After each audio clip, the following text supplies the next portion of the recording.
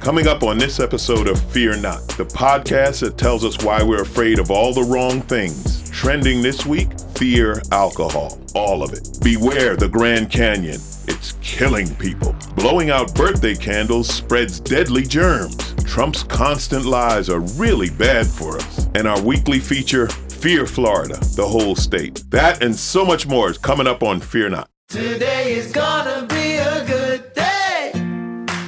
Don't care what anybody else say. Oh, I don't need a fortune cookie to tell me the way I'm feeling. Gonna be a good day. A good day. Welcome to the first episode of our new podcast, Fear Not.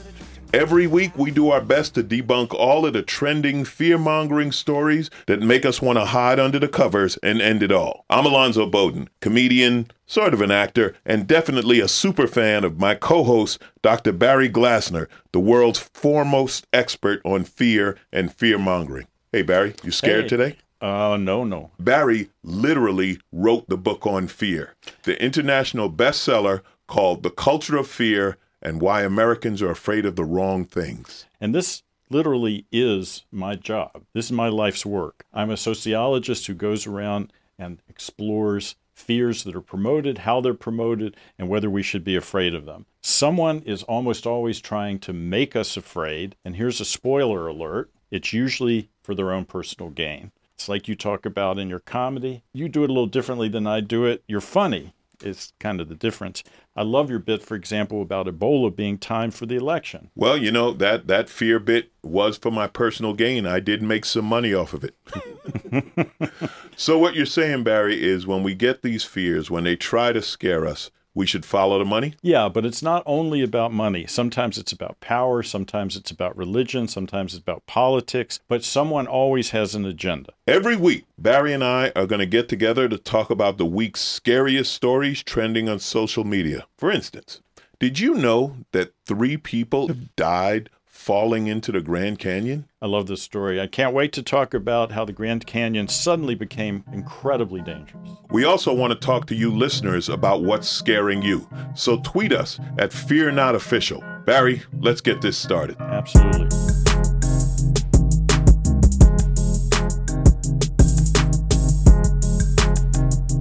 Here it is, the headline, 3rd death in 3 weeks at the Grand Canyon. That's right, people are dying falling into the Grand Canyon. You know what pisses me off about this story? They're acting like it's a tragedy. How about stupid people walk off the edge of the Grand Canyon? I mean, there are signs that say, do not pass this point, right? If I'm at the Grand Canyon, I'm just gonna watch the mules and the donkeys. When they stop walking, you stop walking. You've never read a story about a mule wandering off the edge of the Grand Canyon. What are these people doing, Barry? What is going on? But you know, it says in the article, and this is a quote, people often visit parks without fully understanding what the risks are. They don't understand a sign that says do not.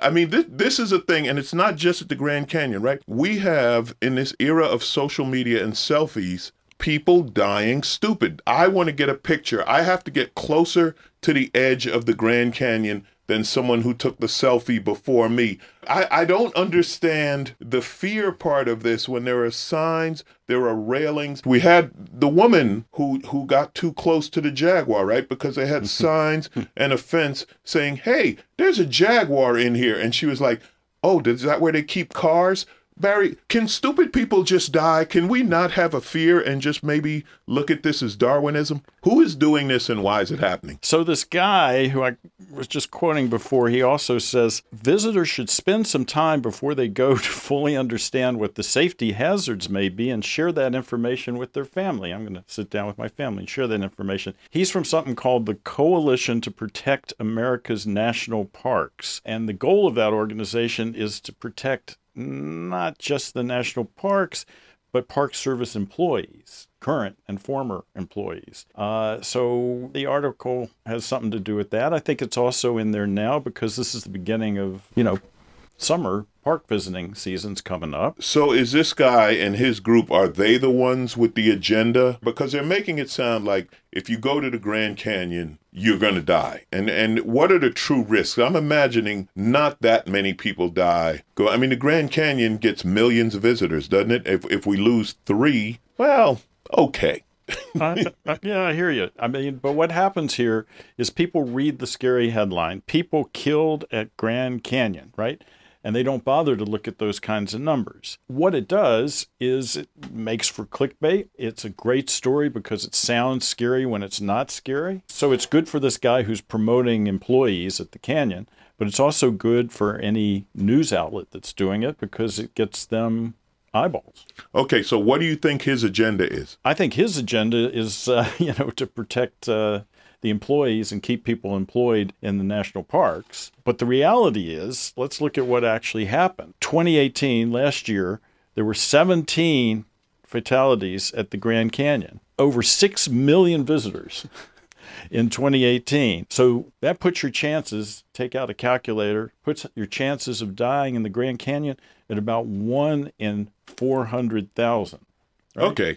So the odds are pretty good that if you go to the Grand Canyon, you're going to be okay. Now, I imagine those odds would even be higher if you're intelligent enough to read a sign that says, don't step over here, don't lean over here, et cetera, et cetera. Your odds of dying while you're driving to the Grand Canyon in your car ride are 5,000 times more likely than that you're going to die at the Grand Canyon. So the whole story is BS. So if you make it to the Grand Canyon, you can just exhale like, whew, I made it here alive. Absolutely. Because it was more dangerous to get there.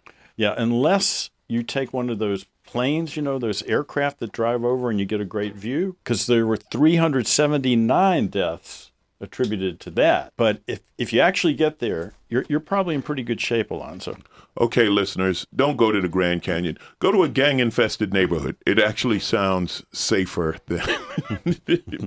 No, I mean, this is what we're talking about, though, right? So, 3rd death in 3 weeks at Grand Canyon scares you. You're gonna say, I don't know if I want to take the family to the Grand Canyon. It's dangerous. But the truth is, it's not really that dangerous, and it's more dangerous driving the family to the Grand Canyon than being at the Grand Canyon. Yeah, grand total, what is it? I think 20 people fell off.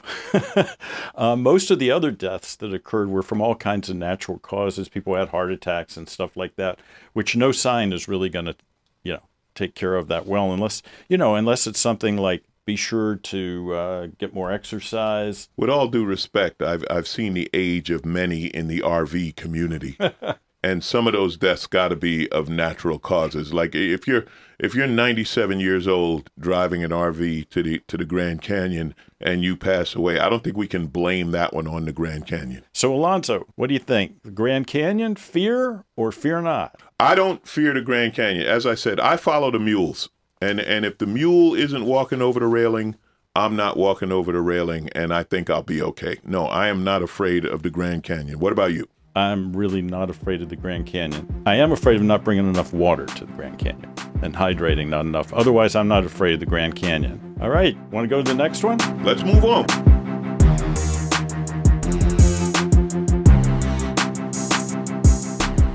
So here's a great headline. This story was trending. No amount of alcohol is safe, health experts warn. Now, I don't know if you saw this, Alonzo, but it was all over the internet lately, and I have a couple of friends who sent it to me because they know that I like a good bottle of wine. But apparently, if this story is true, no amount of alcohol is okay. No amount. And one problem I have with this, I'll tell you right up front, is that that's in conflict with a whole lot of other stories that say that drinking in moderation is actually good for you. It can boost your health. Here's the thing, and I have a personal view on this, okay? As someone who's been in recovery, and I haven't had a drink in over 30 years, and I've been all right. But I don't think alcohol is dangerous. Now, I don't think you should be drinking and walking along the rim of the Grand Canyon. That might not work out too well. But no, there's always something, right? So eggs, okay? First, eggs were good for you. Then we had to eat the egg white. You had to separate the yolk because the yolk of the egg was going to kill you.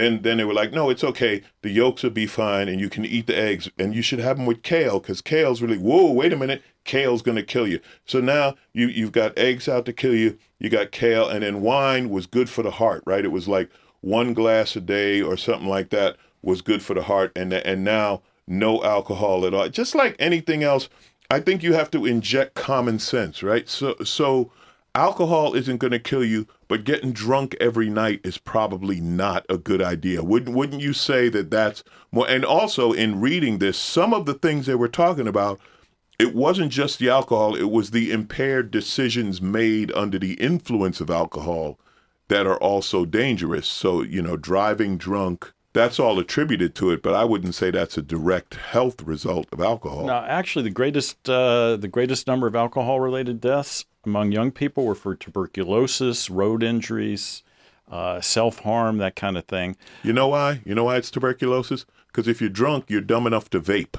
Now you're inhaling some hot steamed chemicals. This can't be bad for me. Yeah, it can. But again, and you talked about this, and this is an important thing. Young people that they're talking about under 25, and also probably teenage drinking, on people who aren't going to make the best decisions. So they try to project this as if it's a medical thing, that alcohol is bad for you. But really what they're saying is decisions under the influence of alcohol, right? I mean, and that is a young people thing. I mean, you make more mistakes drunk at 25, hopefully, than you would drinking at 45, or someone like you who likes good food and good wine, and that's why you drink it. Or is that just what you're telling us, Barry? Is there a problem? There's a phone number you can dial.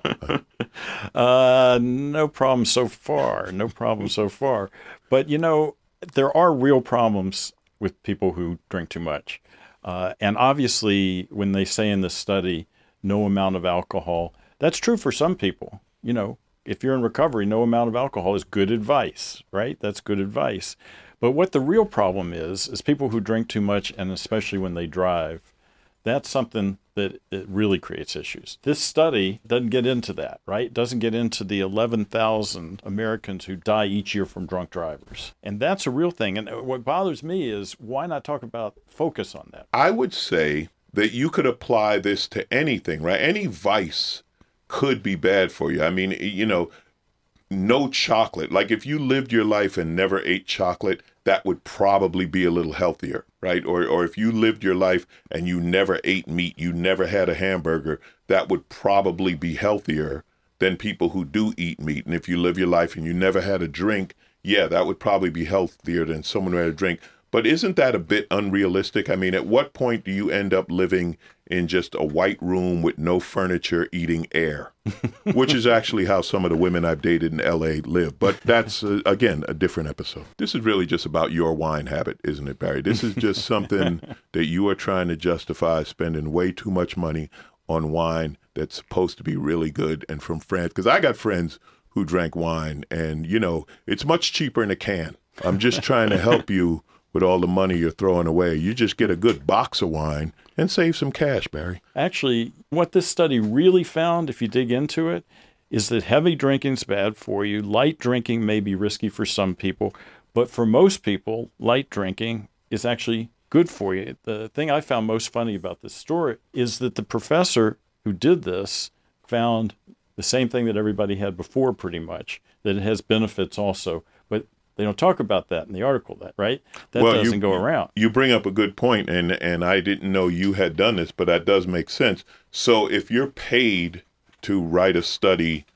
then your findings are going to kind of lean toward whoever's paying you. Yeah, which is why you got to get funded by people who don't have any stake in it at all, right? All right. Fear or fear not, Barry. Should I be afraid of alcohol? You should not.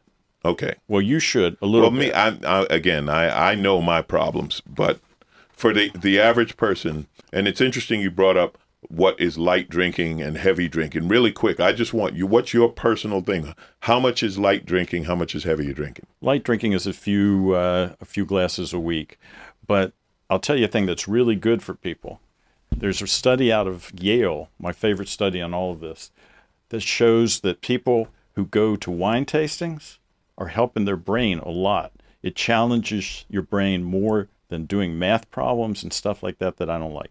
Okay, ladies and gentlemen, that was ridiculous. Drinking wine is better than studying math. Would you stop it?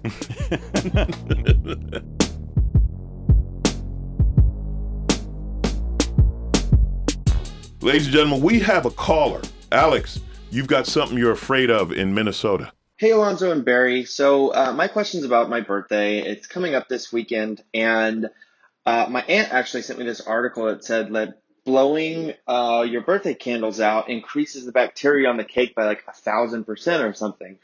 I'm kind of a germaphobe. Is this something I should be concerned about? Like, should I not have a cake? Should I do something else? I'd love to know what you guys think. Thanks. Bye. Alex, I'm going to lead off with saying you sound way too old to have candles on your birthday cake, okay? But this, I have heard about this. This came up that parents are scared that when, the little kids blow out the birthday candles, suddenly there's going to be 1,000% increase in germs on the birthday cake, and it's bad for the kids. What's going on with this, Barry? Well, this was a scary story, right? The headline says blowing out birthday candles increases cake bacteria by 1,400%. That's very scary. And so I looked up, because this is what I do, right? I looked up what the actual study's title was, because oftentimes it's not the same thing. This was scary too. Bacterial transfer associated with blowing out candles on a birthday cake. Okay, so we're getting into bacterial transfer. I'm actually getting nervous. So what's going on? All right. Well, first I would say to you, think of all the people you know who've died from birthday cakes, right? Yeah, this is what I think. That little kids, when little kids, they're germ factories, right? I had a friend, and we were at her kid's birthday party. Was at one of those places where they bounce around on trampolines and they dive into the ball pit. And she's worried about her kid getting his hands dirty. And I said, when you're not around, your child eats dirt. Like literally just will scoop up dirt and eat it. So I think the kid will survive. Aren't kids around germs all the time? Is this an unusual occurrence? Yeah, they are, And we have bacteria in our bodies anyway. Right? The question is, does it do anything? So what's really cool about this study, when you dig into it, is how it came about. That's what I think is actually the cool part. So the professor who did this, he's a professor of food safety at Clemson University. And what he was trying to do was to get his students to not be so bored with conducting lab studies. His job is to get them to do these things. So he wanted to find a way to make it fun and interesting to them. And first he gave them pizza, which he said was, quote, to help the salivary glands get going. Okay. So they got to enjoy some pizza, and then they got to do this study. And his actual conclusion was a little different than the attention-grabbing headlines. Here's what he said. It's not a big health concern. In reality, if you did this 100,000 times, then the chance of getting sick would probably be very minimal, because our mouths are teeming with bacteria, and most of them are not harmful anyway. So, and this is a great way to hold a study, just have a pizza birthday party at class. So what you're saying is there isn't really a danger. Now, when they come up with a number, the number here is 1,400%. 1,400% of what? Compared to what? How do they come up with that number? Is there an ordinary acceptable amount of germs or bacteria on a birthday cake? Yeah, it's where it was before anybody did anything to it, right? But, so what does it really mean? Well, one thing it really, really means, Alonzo, is that this is a great opportunity for somebody to make money on this, right? How do you make money on this? It's actually happened. There's a patent that exists for what's called sanitary birthday cake cover and candle system, which is a cake holder and a cover that has holes in it for the candles. So, Alex, if you're listening, you can apparently buy a plastic cover for your birthday cake, and then you put the candles into the plastic cover, and then you blow out the candles, and then you enjoy yourself. That's pretty much right. I mean, the only concern you really should have, I think, is if the birthday boy or girl is really sick, then you should probably be afraid of them doing this. I think I made my viewpoint pretty clear. What do you say, Alonzo? I have a bigger fear of the caller. I have a bigger fear of Alex, someone in there, sound like in their mid-30s, blowing out birthday candles. No, I don't think this is anything to be afraid of. I think kids bounce around and get germs and that all the time. All right. Down in Florida, we welcome you to the Sunshine State. Okay, Barry, this is time for my absolute favorite segment. This is going to be a weekly thing we simply call Fear Florida. There's all kind of crazy in Florida. You should be afraid.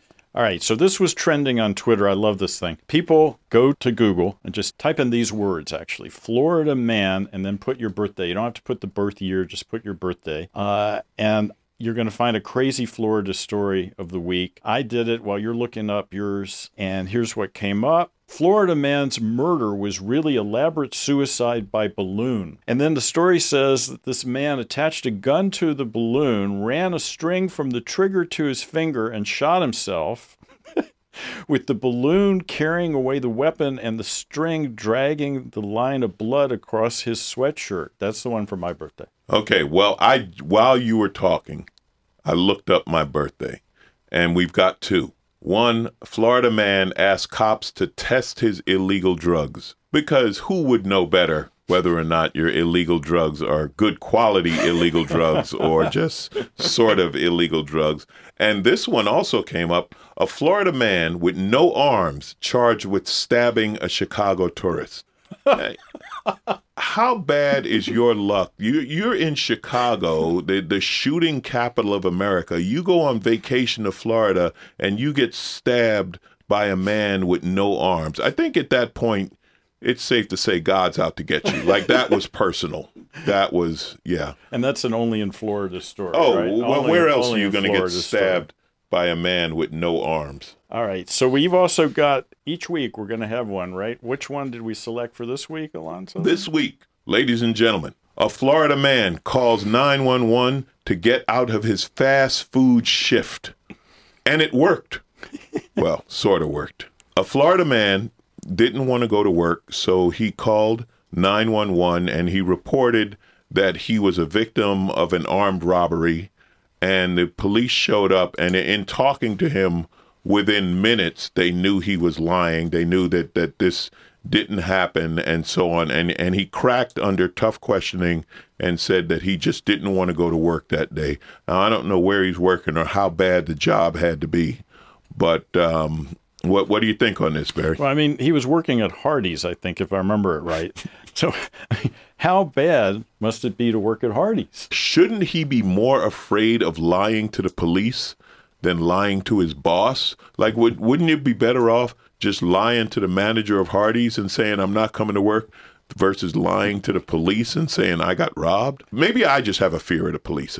I mean, maybe, he should just learn how to disguise his voice a little bit, right? And then he wouldn't have to call 911. Although I kind of like this idea that, he calls the police to do this work for him, right? No, this is a guy who's just not thinking, or maybe he's run out of excuses. Maybe, he's already had his parents die, his tortoise got sick, his cousin's brother's friend was in the hospital, blah. Maybe he's just run out of excuses and he just said, I'm going to go with fake armed robbery. The best excuse I ever heard from a student for not taking an exam in one of my classes was, but my family goes skiing at this time every year. Long before we had the scandal of rich parents getting their dumb kids into college, you apparently had super rich kids where ski vacation is a legitimate excuse for not taking a test. Right? These are some rich kids you were dealing with, Barry. So here's the question, though, for us on these segments always. Fear Florida? Long before this story, I feared Florida. Yes, you should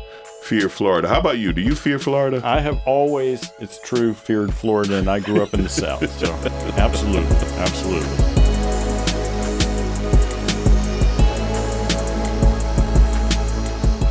I know this is going to be tough for you, Barry. You're going to have a hard time believing this, but apparently Trump has lied again. No. Yeah, no. I know. No, come on. Come on, what did Trump claims that his dad was born in Germany for the third time. I mean, Germany, honestly, is not paying their fair share. I have great respect for Angela, and I have great respect for the country. My father is German, right? Was German. And born in a very wonderful place in Germany. And so I have a great feeling for Germany, but they're not paying what they should be paying. They're paying close to 1%. Can we start with who's Angela? What the hell is an Angela? Can we start there? with this, I'm trying to keep the podcast. I mean, you're a college professor, but this is bullshit. Okay, I'm trying to keep it highbrow, but okay, here's the fear that I want to talk about. Should we fear his followers? Should we fear people who listen to something like this and it's bullshit, yet they absolutely stand behind him and will argue with you that this is somehow truth? So he averaged 6 lies a day the first year he was in office. He made it up to 16 a day in his second year, but now he's really good. He's averaging 22 lies a day. He's getting really, really good at that. And one reason I'm saying this is to answer your question also. It's just become normal. But that's the bad thing, that it has become normal. Now, I know they're going to say, well, all politicians lie. And that is true. I said it a long time ago in a joke. All politicians lie, and you just pick the liar whose lies fit you, right? They're going to promise you, and they're going to promise you the moon. But he just makes up things that like, there's no reason it matters if your father was born in Germany. Like, why would someone lie like this? What is going on with this that you would just make up something like this? And why do people believe it and follow him? Well, it totally works for him. 2/3 of the people who voted, not just who voted for Trump, 2/3 said that Trump was neither honest nor trustworthy.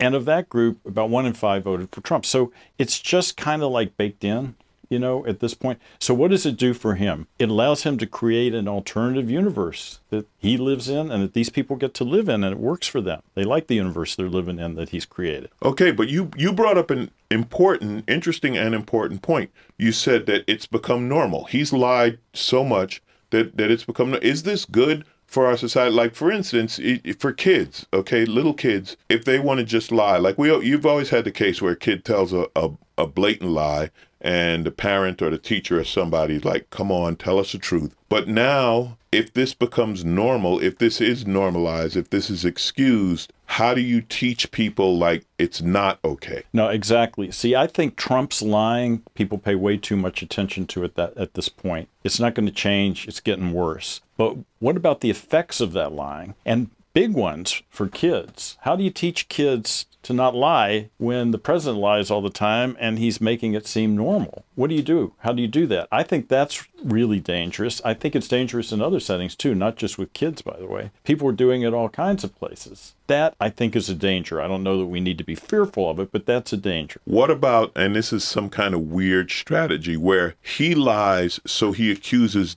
the other person of lying, like the media, the whole fake news thing. I mean, he's lying, and then he claims fake news when that news was actually the truth. How did we get lost in this? And what do you think of the media now, where they say, well, we're not going to cover his rallies because it's just a lie fest? Yeah, well, a couple things. I mean, whether they should cover his rallies, right? They're supposed to cover news, and his rallies are typically not news. They can just do a summary of that. But here's the thing to keep in mind. You're talking about where did it all come from and all that. He is not the first liar president. This is something that people forget. I count these things, and I have to tell you, at this point, he's the most lying. What is that? The lyingest president. But he was not the first. A lot of liberals still love Bill Clinton, right? I have fond memories of Bill Clinton. He lied. Yeah, but Bill lied about getting a blowjob after fixing the economy. That's a lie we can live with. It honestly, I mean, that's the truth. Bill Clinton as president did a great job. I mean, to eliminate the national debt, et cetera. So people were like, all right, well, yeah. And as a comic at the time, it was the truth. It was like, listen, you do that good a job, we can overlook a blowjob. You know what I'm saying? You deserve a reward. But Trump is not a great president. He's just a liar, right? But that's what his supporters say, the same thing. They say, look at all the great things this man has done, that he's turned the economy around, they say. The stock market's way up. He's making people safe again from these caravans of immigrants. They have a long list like that, right? And he's not, by the way, the first who lied about immigrants. That goes back a long way in America. There was a lot of fear-mongering about immigrants before this. Okay, well, I don't know if you're aware of this, but the immigrant caravan only shows up a month before an election. And I believe they're bringing the Ebola now. Yeah, the immigrant caravan is bringing the Ebola, which will be cured with SARS and so on. If you're wondering what I'm talking about, Look it up. Google me. It's a great bit from my first special. But the examples you just gave, a lot of those aren't true. I mean, the economic growth started under Barack Obama, which they hate to hear, and has just continued. In other words, the best Trump has done is not destroy progress that was already there. And the fear of immigrants is actually just a cover for racism and xenophobia, right? I mean, the Latin immigrants aren't, and I talk about this all the time, no different than the European immigrants, just 100 years later, right? So 100 years from now, we're going to be making great movies about the Mexican mafia, right? Because the mob are heroes now, and they were actually criminal immigrants that came from Europe. So is there any truth to battle these lies? Do we need to fear this? Have we lowered the standard of what is considered true and what people will believe? I don't know that we have in general. You know, for Trump, we definitely have. But look. We're being too hard on him, Alonzo. Did you follow through with what he did after that, right? So he said that thing. I'm going to stop you right there and just say that in talking to a black person, there's no such thing as we're being too hard on Trump because we still remember how Barack Obama was judged, and he did a good job. Yeah. Anyway, go ahead. Finish your point. I'm sorry. I'm with you on that. But he Trump corrected this thing about his father. Did you know that? He then stopped saying that he was from Germany. He said he was from Brooklyn. Fred Trump is actually from the Bronx. But, come on, he's getting closer. He's getting closer. Right? But this is the third time that he's brought him in from Germany, and that's only because Putin didn't tell him to bring him from Russia, right? There you go. So fear or fear not Trump's lies. I don't fear Trump. I fear Trump supporters. I hear you. That's who I fear. I don't fear him. He's a joke, but I fear his supporters, and I really fear his judges.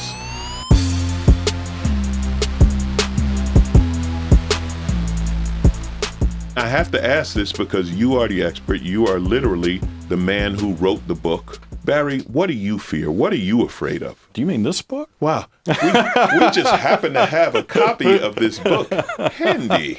He wrote the book on fear. Thank you very much. Seriously, what I do fear, Alonzo? Measles. Really? Mm-hmm. There's been a huge increase in the cases. And let's see, 2 years ago, they rose 30% in a single year, just as one example. That's serious business. Now, why is this happening? Why is it happening? Mostly because of the anti-vax movement. Now, the measles had to get in here, right? And so, some people who traveled out of the U.S. came back with it. But it's mostly because of the anti-vaxxers. And you should fear anti-vaxxers. Anti-vaxxers are clear and present danger. No question about it. The World Health Organization, WHO, lists vaccine hesitancy as a top threat for 2019. And they got a lot of serious health threats that the World Health Organization deals with. Okay, so this is something real. This isn't, we laugh about things. We laugh about Florida and, the birthday candles. But this is something real. Why is it we don't fear something that we really should fear? I mean, here's a disease that was pretty much eradicated from our society through vaccinating everyone. And now some people have decided, well, I don't want to vaccinate my kids. And now this disease is back. And measles is a horrible disease. I mean, when they show somebody who has measles and goes through the advanced stages of it, this is a horrible thing.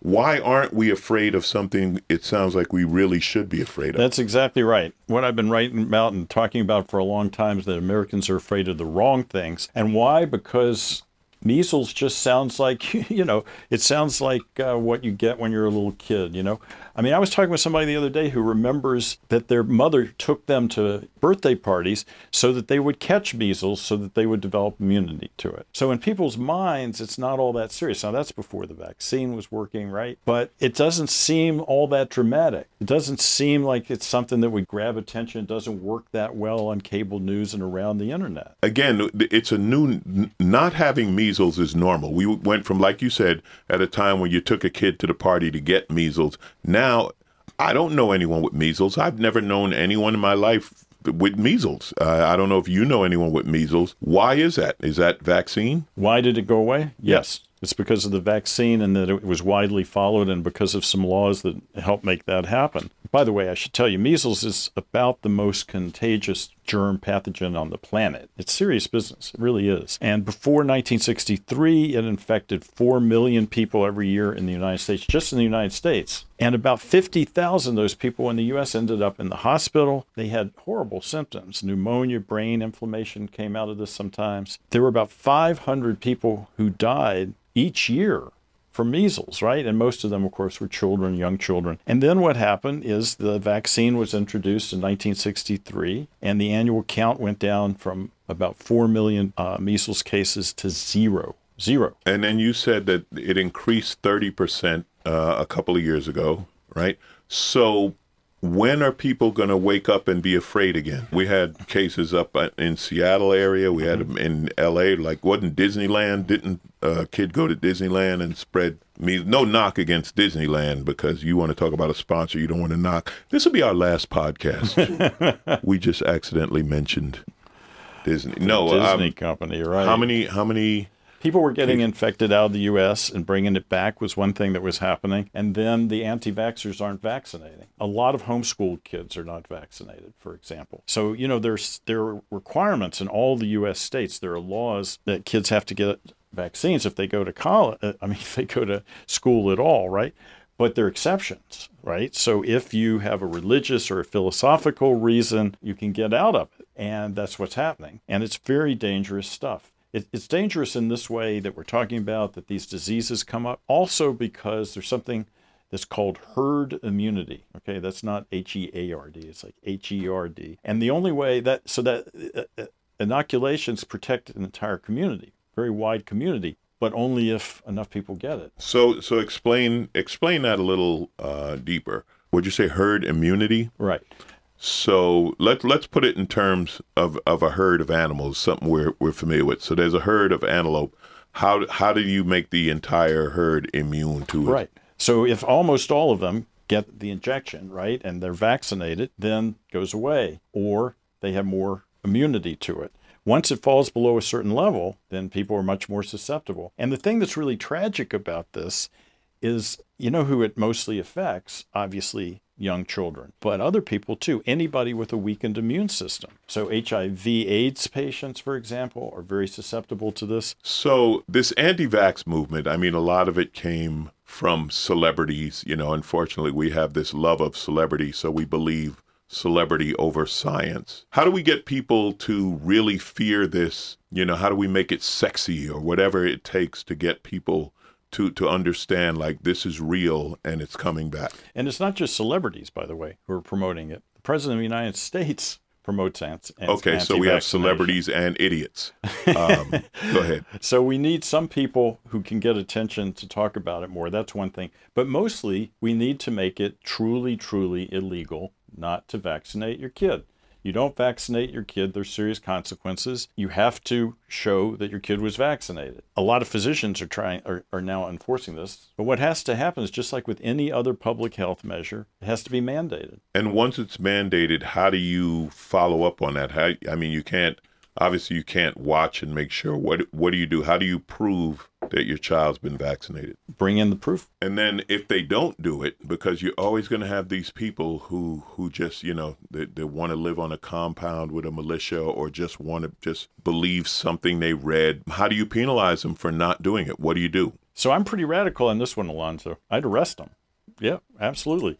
Because they're a public health danger. When you arrest the parents, what happens to the child? Then they're going to, be in some other kind of care, but probably the parents at that point will do it. Or, another alternative is you could say that they have to get an injection they don't want. I don't know if you can inject intelligence. This is interesting, because I have a friend who actually is going through this, where they have a child and his wife is an anti-vaxxer, and he wants to vaccinate the child, and he was like, I don't know what to do. And I said, well, listen, I don't have kids. And I sent him some articles about this. You try to battle these things with science and intelligence, which has been your life, but people are going to believe what they want to believe. And this is the big challenge for people like me. How much can you do just by talking to people and trying to convince them? It's difficult, but there are ways to do it. For example, if I were talking to your friend, suggest something he could say to his wife or partner, right? you're endangering our kid's life. Do you want to be responsible for that? Because I'm not going to be. Can you force an injection on a child? See, now I'm going to sound like one of these crazy conspiracists, but can we have the injection police that go to the house and hold you down and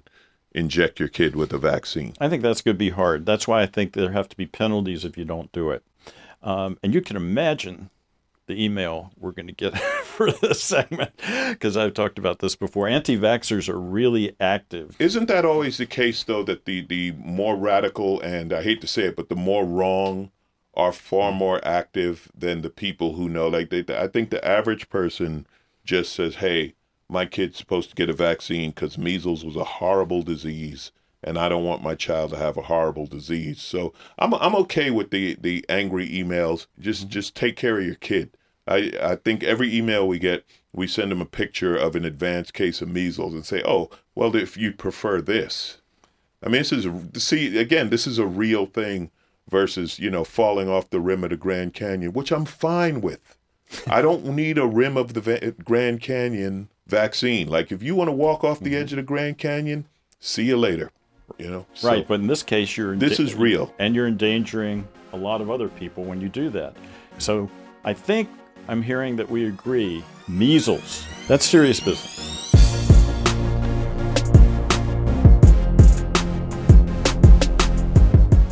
We're not going to go out on a downer, okay? We don't want to get too heavy and have people leaving the podcast all upset. Yeah, so this came across my timeline. I think it came across yours.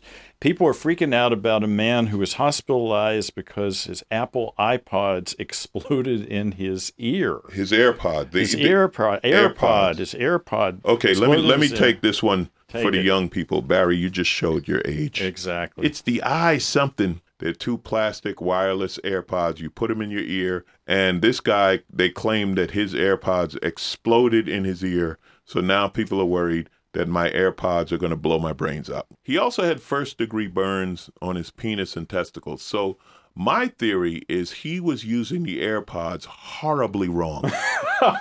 Once again, you just at a certain point, you can't protect stupid people from themselves. If you go into the doctor and you say that my penis was burned by my AirPods, I mean, you're a doctor. Not that kind. You're not a medical doctor, but you're a doctor who deals with stupid people. So what's going on? What's going on is that this was clickbait. A great thing to keep in mind is where these things come from. All right, so this came from a place called Huzlers. That's Huzlers somehow. Not to be confused with a great magazine I grew up with. That's right. And it's a satirical, it's a fictional entertainment site, and their whole goal is to get fake articles trending so that they go mainstream. They do pretty well. Apparently, they have over 400,000 visitors a month. We're not suggesting that any of our listeners go there, right? And they can always get the stuff they need. I mean, that picture that was with the article, you know where that came from? That came from... Whose ear was that? It came from the Indian Journal of Burns. Wouldn't you like to subscribe to the Indian Journal of Burns? This whole story is bogus.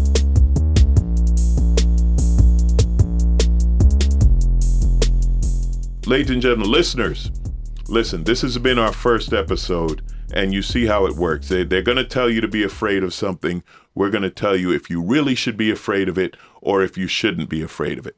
Speaking for me and Barry, don't be afraid. Don't be afraid. Go out, live your life, blow out your birthday candles, go to a national park, and when Trump tells you something, just turn off your TV. Enjoy yourselves. Today is gonna be a good day. If you like what you heard, hell, even if you hated what you heard, hit the subscribe button and tune in every week. Give us a 5-star review to help us rise on the charts. And if you want a really great read, check out Barry's book, The Culture of Fear, available at Amazon and bookstores everywhere, or follow him at barryglassner.com. And as always, if you hear news stories that make your hair stand on end or they sound like someone is trying to fill you with fear, send them to us at fearnotofficial.com or tweet us at fearnotofficial, and we'll see if we can find the truth. Thanks for listening. Let us know what you're scared of. Fear Not is a Stone & Company entertainment production, hosted by Alonzo Bowden and Dr. Barry Glassner, executive produced by Scott A. Stone, produced and edited by Adam Everest, Written by Scott A. Stone, Barry Glassner, and Adam Everest. Alonzo writes stuff too. Don't believe him. Our sound engineer is David I. Legal Beagles, Loeb and Loeb. Crack Accountants are 10 Key Accounting. Special thanks to Gary Brown, Betsy Amster, and Adam's imaginary girlfriend.